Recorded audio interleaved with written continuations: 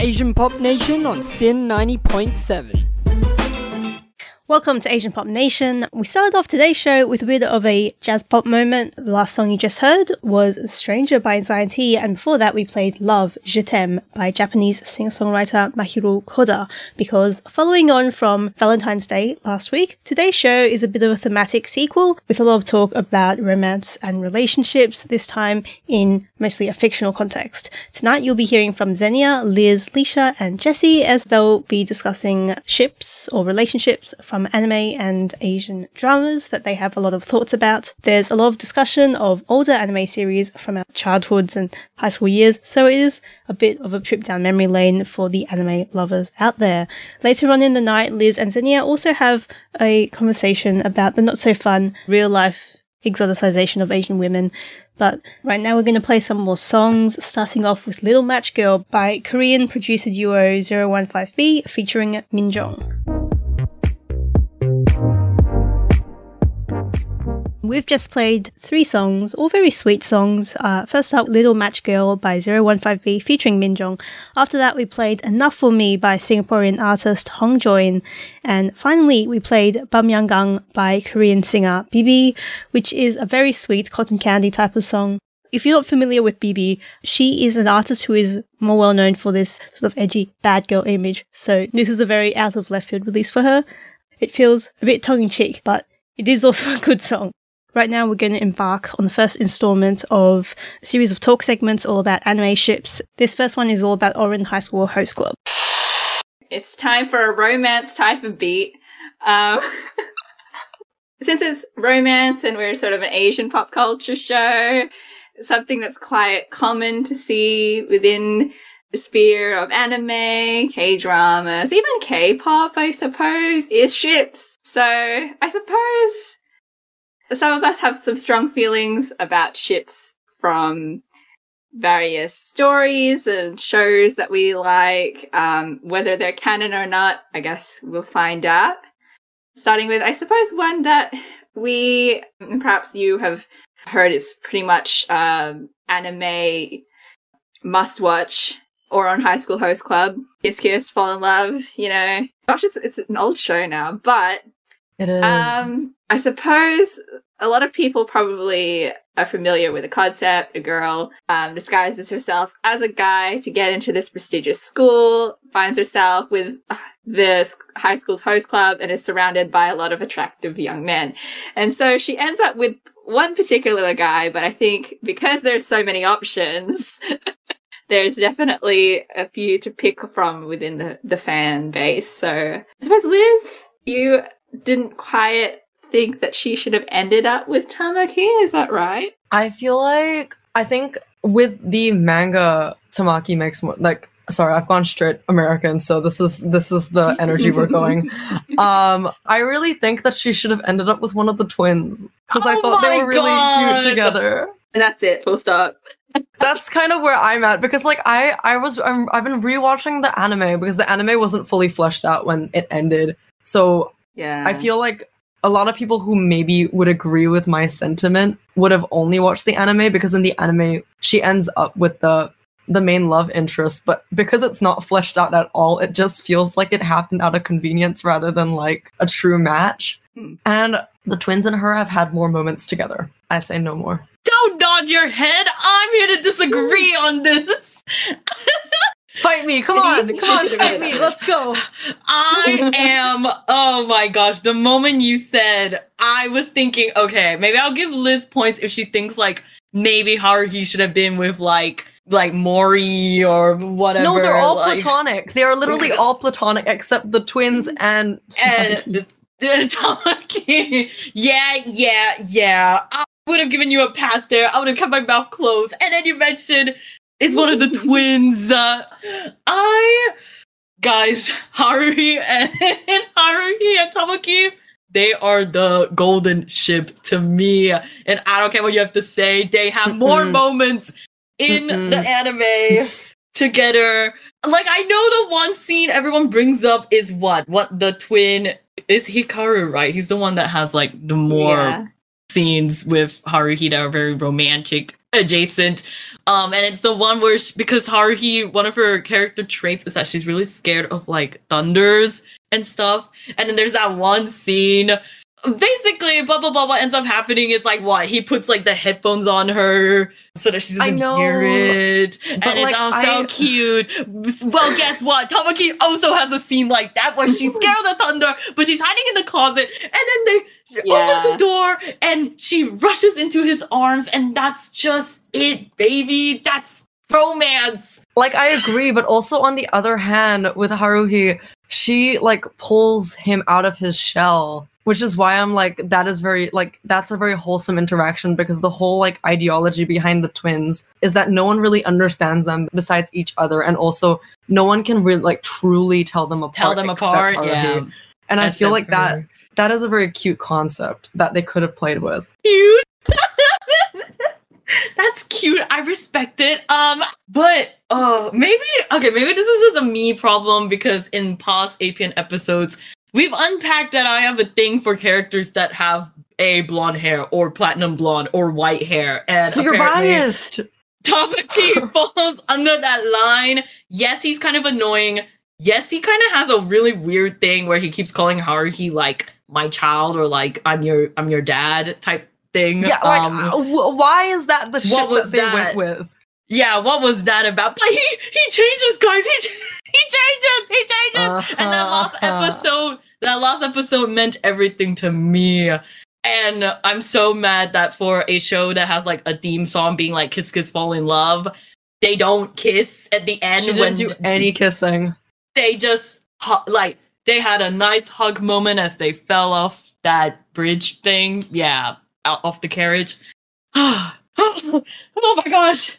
This is just maddening stuff. Oh my gosh. Any of y'all with very strong stance about Oran High School Host Girl besides me and Liz, or else we will be constantly like, pa pa pa.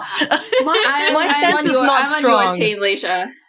My stance is not strong, guys. Let me rephrase. Look, I'm very much a sucker for romance, but I tend to just go with the main ship, and any love triangle I despise. You don't need to be in the picture. You don't need to stir drama. There's enough drama just getting these two people to communicate to each other.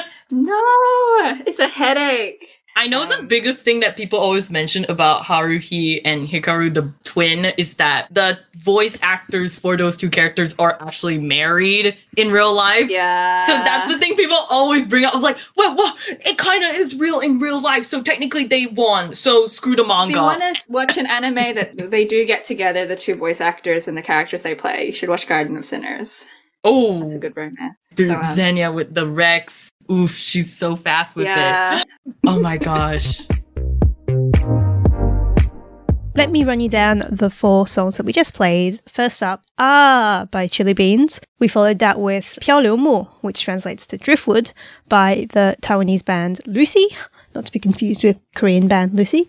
After that, we played Wan Wu Jie Yu by another Taiwanese band called Jade. And finally, we played Apex by Korean band Silica Gel from their very good album Power Andre 99. And now, coming up in this next segment, the Asian Pop Nation team will be continuing our discussion of romantic relationships in anime, this time giving our opinions on Fruits Basket, Frieren, and Spy X Family.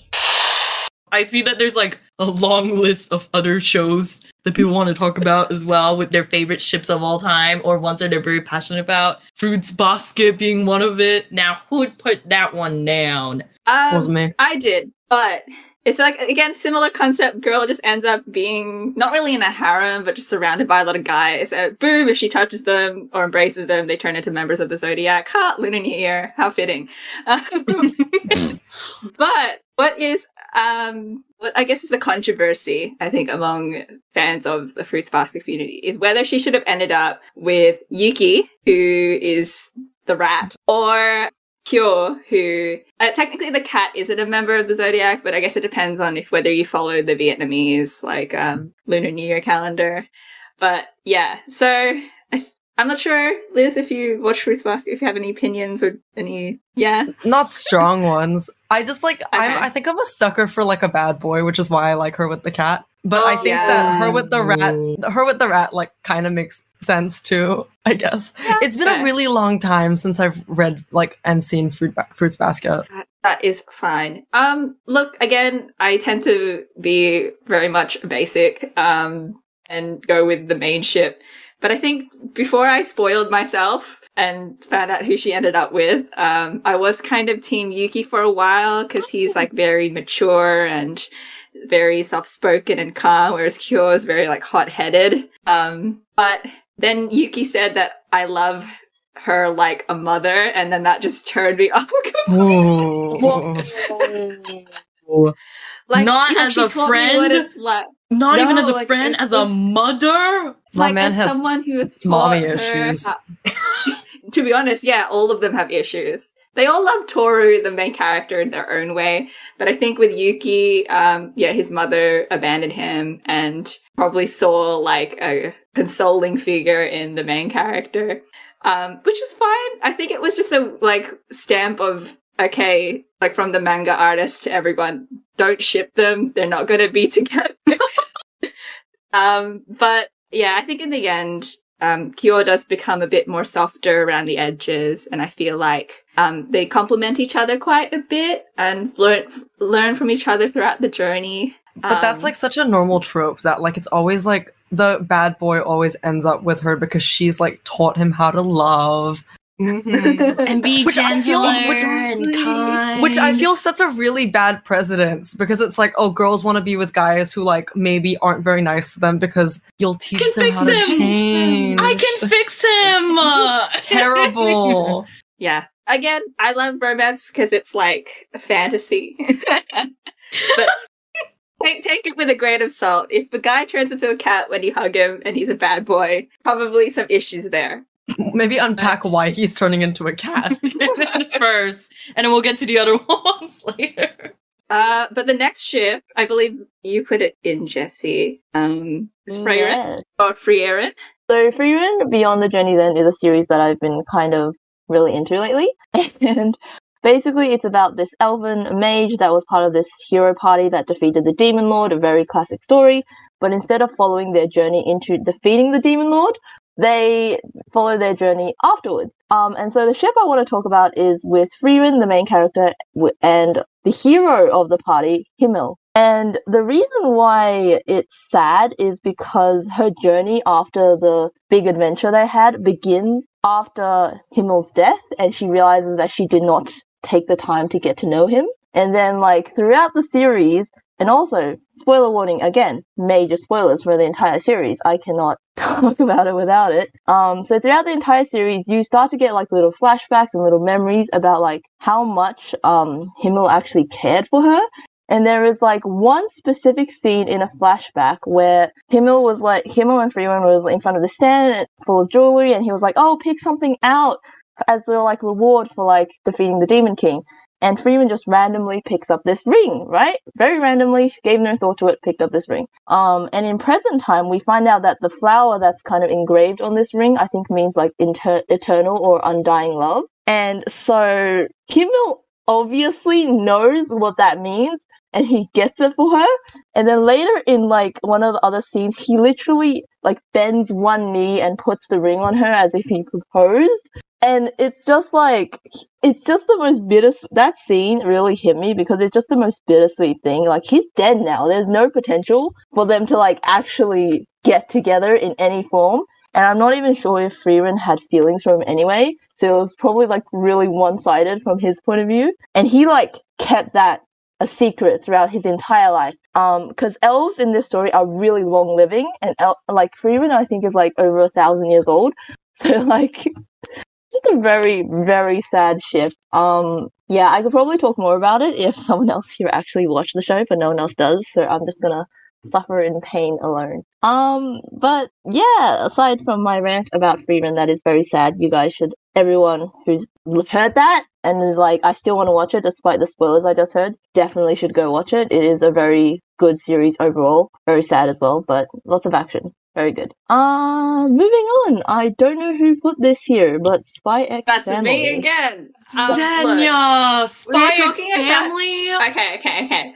When we're talking about ships, obviously I've been reiterating that I'm very basic, but there's some other ships that have like different categories in my mind. And it's like the ships category of why don't you just get together already? And also the ship category of I'm not sure how I feel about this. So Spy X Family's one, mainly because, look, it's cute, it's about a family, it's not really romantic, I get it. Any kind of romance, like romantic connections are mainly like comedic. Yeah. But we know where it's gonna go. They love each other as a family now. It's more than the mission. Let's just get to the part where they're all actually mom and dad and they love each other and they love Anya like it's like their kid. I just want to get to that moment.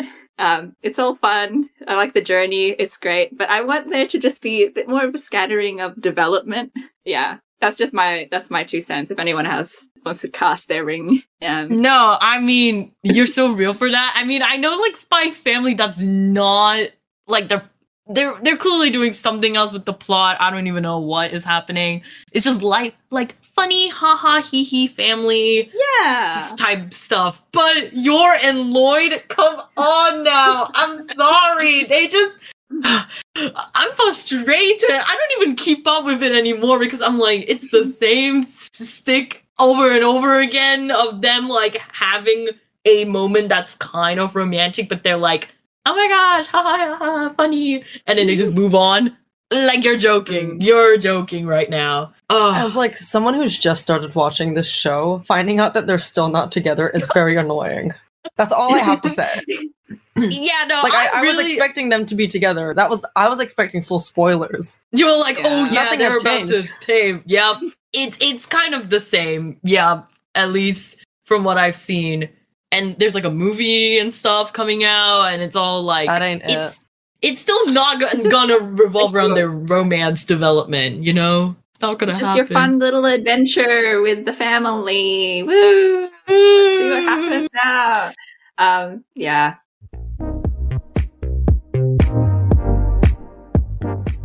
We've just played 4 songs. First up, LFG by local artist Jackie. After that, we played a couple K-pop tracks, NMIX's Boom, and secondly, Killin' It by P1 Harmony, which recently netted them their first music show win. Congratulations, boys. After that, we played Pure Rage by Changmo, featuring Street Baby and Core Cash. I love this song so much. I love how it sounds like a soundtrack to a fighting video game. And I love the fact that it's called Pure Rage. Our next segment doesn't really have anything to do with Pure Rage. In fact, it's quite a wholesome segment. This is going to be the last of our series on ships. For tonight, we'll be discussing the anime Violet Evergarden, as well as a couple TV dramas, Ghost Bride and Our Times. The other one I've got, I'm not sure if anyone's seen Violet Evergarden. No. I write questionable ship here because... Me. Oh, yay! Jessie! So I think you might know where I'm going here. Yes. Yes. So Violet Evergarden is the main character, and she, from a young girl, was like trained to be a war machine, technically. So she didn't have any emotions. She doesn't know what love is. And so when the war is over and she's killed all of these men, she's on a quest to find out what the meaning of love is, because her, what's the term? Her commander said, "I love you," or something like that to her. Mind you, she's like a young girl, maybe like 40, 50, I don't know, it gives me that impression of her just being very young and she'd been groomed to be a war machine. And then her commander, who's like maybe 30 or something, being like, "I love you," to a girl that doesn't have any emotions or any personality. So she goes on this quest to try and figure out like what love is. And it's really nice. It's like every episode is about her being a letter writer for people who want to convey their feelings to someone they love. That's cute. There's that episode about a mom who's dying and she wants to write letters to her young kid, in case, you know, like when she passes, her daughter will have a letter each year from her. Anyway, that's a sidetrack. But in the movie, they reunite. Ta-da! The commander is alive, and they reunite, and they, I don't know, are now boyfriend and girlfriend, and I just don't know how I feel about it. Yeah, I don't know how I feel. Like, from, like, if you purely watch the anime series, at least from my point of view, like when the commander said "I love you," I purely saw that as like what, a father-daughter kind of thing, like that love. And I was like, throughout the anime series itself, I was like, this makes sense. This makes sense. There's nothing romantic going on here. And then the movie comes and just bulldozes all that right off. Yeah, I still don't know how to feel, especially because the movie itself was a very like good movie, like in terms of like cinematically, like yeah, it's a very good movie in that sense. It just gives me such mixed feelings about the romance part. Anyway, sourdough, Ghost Bride. Someone just put down Ghost Bride. Oh, me. Yeah, Y'all did not want to unpack. Bride. Y'all didn't want to unpack the Violet Evergarden one too long. Damn. Sorry, I thought that was gonna keep going. No. Our final statement is it was a bit strange. Just a bit, just a tad. I don't have like a lot of strong opinions about ships, so I just put down ships that I liked, or were like kind of cute. But Ghost Bride has basically, it's like a bit of a love triangle because it's like a who's she gonna end up with, and the canon ending is that she ends up with the mysterious deity. But it's basically based in Malacca. It's a book that was turned into a Netflix show, so I would definitely recommend checking it out, especially all my Southeast Asian homies, because you'll understand it. The book or the show? Both of them. They're both based in. The book was written by a Malaysian author, so like pretty cute.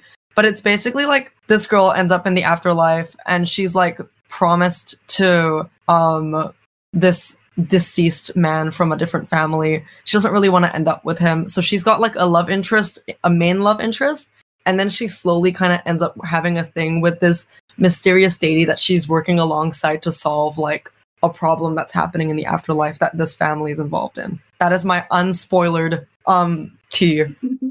I think I just put it down because I really wanted to see more from the two of them, and the show ended and never got renewed. So the ending is like full on just like a cliffhanger. Oh no! I was like to watch it. Me too. I hate when like when the romance is just getting somewhere and then you never see it again. Oh my gosh! Like spoil the ending? Do people care? Now that you said that it ends on a cliffhanger, it's never going to continue. Go for it. Yeah, go for it. Okay, basically the reason that it frustrates me so much, I guess the two that I've put down are just like very frustrating endings. The reason it frustrates me so much is just because like the implications that it ends on is that she will meet his family, and like basically she ends up with the deity who then you find out is a dragon. Because of some reasons during the show, she does end up having like a bit of his powers embedded in her. And she's also gonna, basically dragons age slowly, she's gonna age slowly too, and she's just like, I want to go on these cool life adventures with you. And he's just like, damn, my family is weird. If you thought that family was crazy, my family's worse. And she's just like, I can hack it. And then it ends. Stop. Oh, that's... And you're like, fam, I want to see them go on these cool adventures. Like, give me the development more, please. Oh. Bad, terrible. That's frustrating. And then you said, what, the other one you also put on this list equally frustrates you? It's called Our Times. I really like it. Taiwanese movie. 10 out of 10 would recommend. Earlier I was shit roasting about how it's really bad that we have the trope of people ending up with the bad guys. I would like to redact that statement because she doesn't end up with the good person.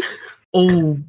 It follows the stereotypical trope of like, the bad boy is like actually secretly deep down a good person. He's soft. He's got a soft side. But oh my gosh. The storyline is basically the bad boy and the main character end up becoming like making a deal. He wants to end up with, so she has a crush on this guy who's like prefect, head boy, golden boy of the school. Mm-hmm. And he likes the girl that the golden boy is dating. So they make a kind of like, they get together to like work together to split the other two apart so that they can each end up with the partners. Oh, okay. Right. That's like the vibe. But then as it slowly goes in stereotypical like romance drama, they kind of like fall for each other and like And she's oblivious to all of it until pretty much the end. I think she realizes that she has feelings for him in like true fashion. But it's frustrating because, and this is a huge spoiler to anyone that wants to watch it. So stop me now if you don't want to find out what happens. But they don't end up together. Oh, whoa. I hate it so much. Wait, so like they don't end up together, but it's like because they got together with their, I guess, respective people that they were trying to get in the first place, or just like nothing? Oh, yeah, okay. So basically what ends up happening is he's like considered like these schools like bad boy, like he's like a violent gang member kind of vibes. But he's like really, really sweet to her. He's like not at all a bad person. He takes care of her. He looks out for her. He like does everything for her. And you see in this giant montage at the end all these moments where like she's been like, where they're working together to split the other two apart. He's slowly falling for her and he's just not telling her because he wants her to be happy because he loves her. And you see in the montage moments all these like clips of when she's walking off and she's turned away from him. He looks so sad and so upset and so depressed that he's sending her off to be with this other guy. And basically she's trying to make him like, she's trying to keep him in the school because like he's at risk of dropping out. And what ends up happening is there's a really big fight. She's like, he's protecting her and he ends up getting, I think, really, really injured, or he ends up in a gang fight. He gets really, really injured. But she ends up thinking he's left school because he dropped out, but actually his dad moved him to the States because it was the only place that they could get surgery for him. And they never speak again until you time jump about like 30 years into the future where she's like, we don't know who she's with. I think the implications are that she ends up with the guy that she originally has a crush on. It's just not that happy. Okay, right. But she ends up going to a Jay Cho concert, and it's a huge callback because she's a huge Jay Cho fan. She loves him so much. She's like this like absolute dork. Like she's not like the pretty girl. She's like the nerd. And he promises her very early in the show, I will get you tickets. Like you will meet Jay Cho. I will make this happen. And at the end, he shows up and like he works for Jay Cho. That's like Stop. It made me cry. This show fully made me cry. And they don't end up together. But they meet at the end. And I think like it's kind of one of those moments where you're like, okay, maybe they end up together. Maybe they're grown up, they're matured, we time skipped. There's something gonna happen, right? And then it's like, show over. Ta-da. But yeah. It's like, it's really cute because she like, there's like a lot of moments between the two of them and she doesn't know he loves her. And he also kind of like in a way ends up with the girl he wants to be with, but he's only doing it so that she doesn't know. Yeah, that's my long-winded Our Times breakdown. So sorry to anyone that had to listen to that. Would it be also our time for this session to end? It may well be. It may well be.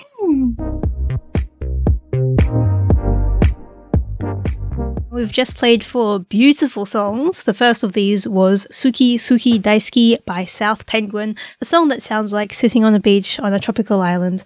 After that, we played another Japanese band, Rubens, with their song Kafune from their recent EP, Ripple. We followed that with a song called Quantum Entanglement by Taiwanese singer Verna, which is the title track from her newest EP. And finally, we played DKSI by Filipino artist Jika Marie from her EP Lover Girl.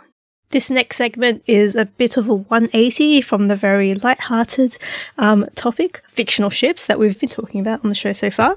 Basically, Liz and Xenia went on Reddit to look for inspiration on what to talk about today and ended up having a conversation about the history and cultural context of Asian fetishization. So before we start, or I guess to start us off, me and Xenia were kind of doing a bit of pre-show prep. We were looking for different topics to maybe discuss through Reddit searches. And one of the craziest things that I found was I'm not logged in at all before anyone comes for me and says, this is my search history acting up. But I typed in the word Asian into Reddit and my first result was porn. And pretty much every result after that is just all NSFW. And none of them are like when I say NSFW, I don't mean like, oh, it's just like swear words. I mean like straight up implications of porn. I don't understand. I feel like it says a lot. about how people view Asian women. Kinda. Like, we talked about this a bit last week, like with Asian fetishization. God, big word. And, like, I don't get why that's, like, so prevalent. In my opinion, at least. You talked about some of your experiences in terms of yellow fever last show. But yeah, what do you think it is? Because I feel like it probably comes down to historically, right? In terms of like, do we think war? Yeah, I was the modern perception from that.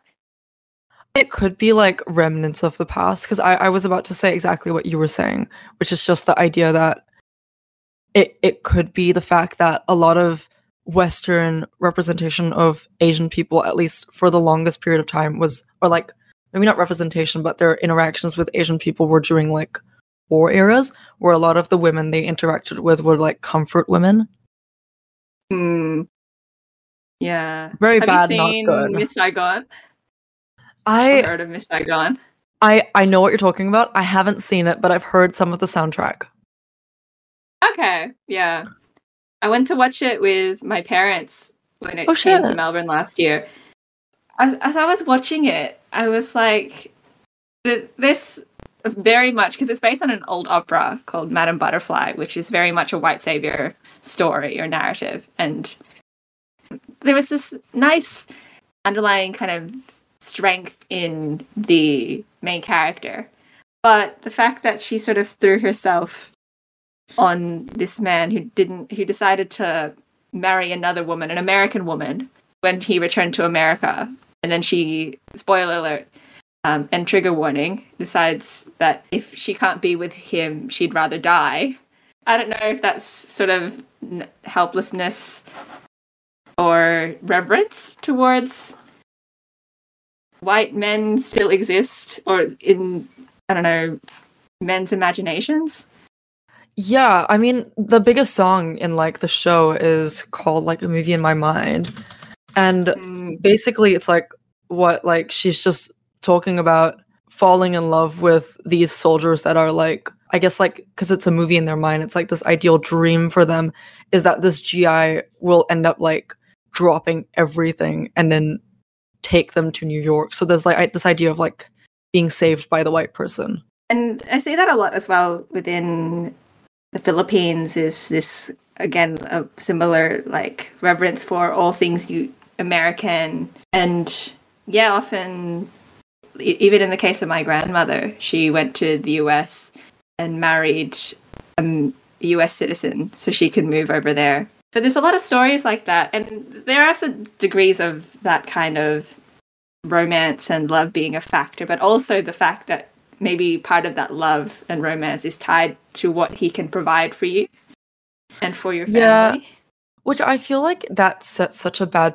precedent in the sense that because of that being maybe what has happened historically, which is so fair, and I understand where it's coming from, it has set this like image that, you know, people, especially from like Asian countries, like Southeast Asian countries, or just in general Asian countries, getting together with Westerners like they are gold diggers. Like we saw that a lot with like shows like, you know, 50 Day Fiancé. Yeah. 30 Day Fiancé. A very like, short time fiancé. Yeah, the fiancé show on TLC. We all know what I'm talking about. But we see that a lot where like it's a lot of times they're portraying these women or like the foreigner out to be like this very bad person who's like taking advantage of this like poor Western man. A lot of the times, sometimes it is genuinely that's what's happening. It's very unfortunate that's what's happening, but it's also like it's like kind of messing things up for everyone else in a way. Yeah.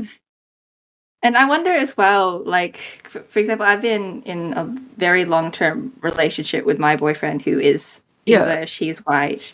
And it makes me wonder if that's how people perceive us from a distance, which I don't know if it's just internalized, or if it is just because that's the only sort of relationships I see within my Filipino family friends that are of that kind of beneficiary sort of relationship. It makes it feel as if I don't have agency, or I don't have that kind of that independence in terms of like as if I was waiting for some white guy to pick me.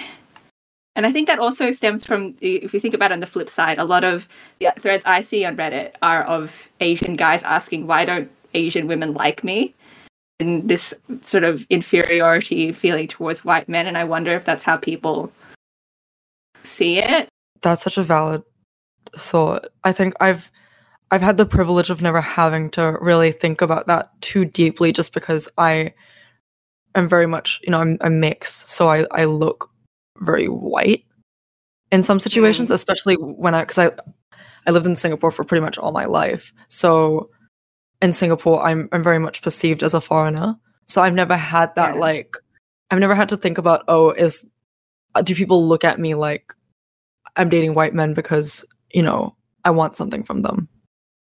Yeah. So it's really interesting to hear like your perspective on this. And I think it might also just be because I look younger. We're obviously in our 20s, and I think maybe that perception is reserved for people perhaps more middle age, or if there's a very large disparity in age. Mm-hmm. Yeah, but it's I think that definitely plays a part. Yeah, exactly. Like, how do we change people's perception, Liz, on Asians being subject of porn, to be honest? I think a lot of it would be very much like improving the way that we are represented in media, especially mainstream media. And I think I do genuinely feel that a lot of it's going down because, social media, you now have like mainstream influencers that are predominantly Asian. Maybe I get it because I am interacting with them more, but I think the fact that there are so many of them, that it says enough. And I also think just the fact that Asian people are getting more, I guess, like mainstream media representation in a way that is so normal. Like Fresh Off the Boat's not even new. You've got as much as I hate it, Crazy Rich Asians, but also just like the fact that K-dramas are becoming so mainstream and normalized now, I think is definitely kind of bringing everyone's perceptions of Asian people like to a very different like direction. Granted, shows like Crazy Rich Asians have made us now look like we're all rich, but that's its own thing. That's another stereotype. Oh my gosh! Then we'll have to talk about stereotypes on like international students and Asians in Melbourne. My God. Yeah. There's definitely a lot to say, but I think a lot of it really genuinely would be the way that people are represented in media. And I don't even mean just Asian people. I also mean like everyone else that isn't like, I guess, a cis white person. And I also feel like if you're listening to this and you realize you don't actually interact or talk to many Asian people, you probably should. Helps to humanize us a lot more. That's true. Like I think trying to like widen your net of like communities that you interact with is definitely something that helps.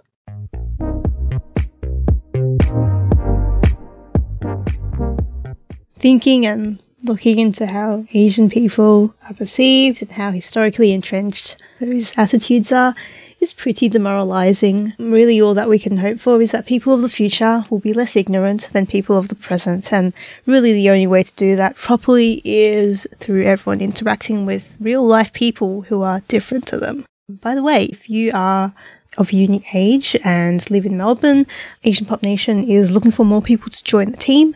You can come join us as a host or behind the scenes by emailing me at asianpop@sin.org.au. Please don't hesitate. We'd love to have you. This is Asian Pop Nation, rounding off the show tonight with some K-R&B. We just played 4 songs, starting with Band-Aid by Silly Silky. After that, we played 25 by Ocean from the Blue and Daechul by Beanie. And finally, that last song was What Can I Say by Soki featuring Shirt and Goni. And I guess I don't have much left to say to you all tonight because we've reached the end of the show.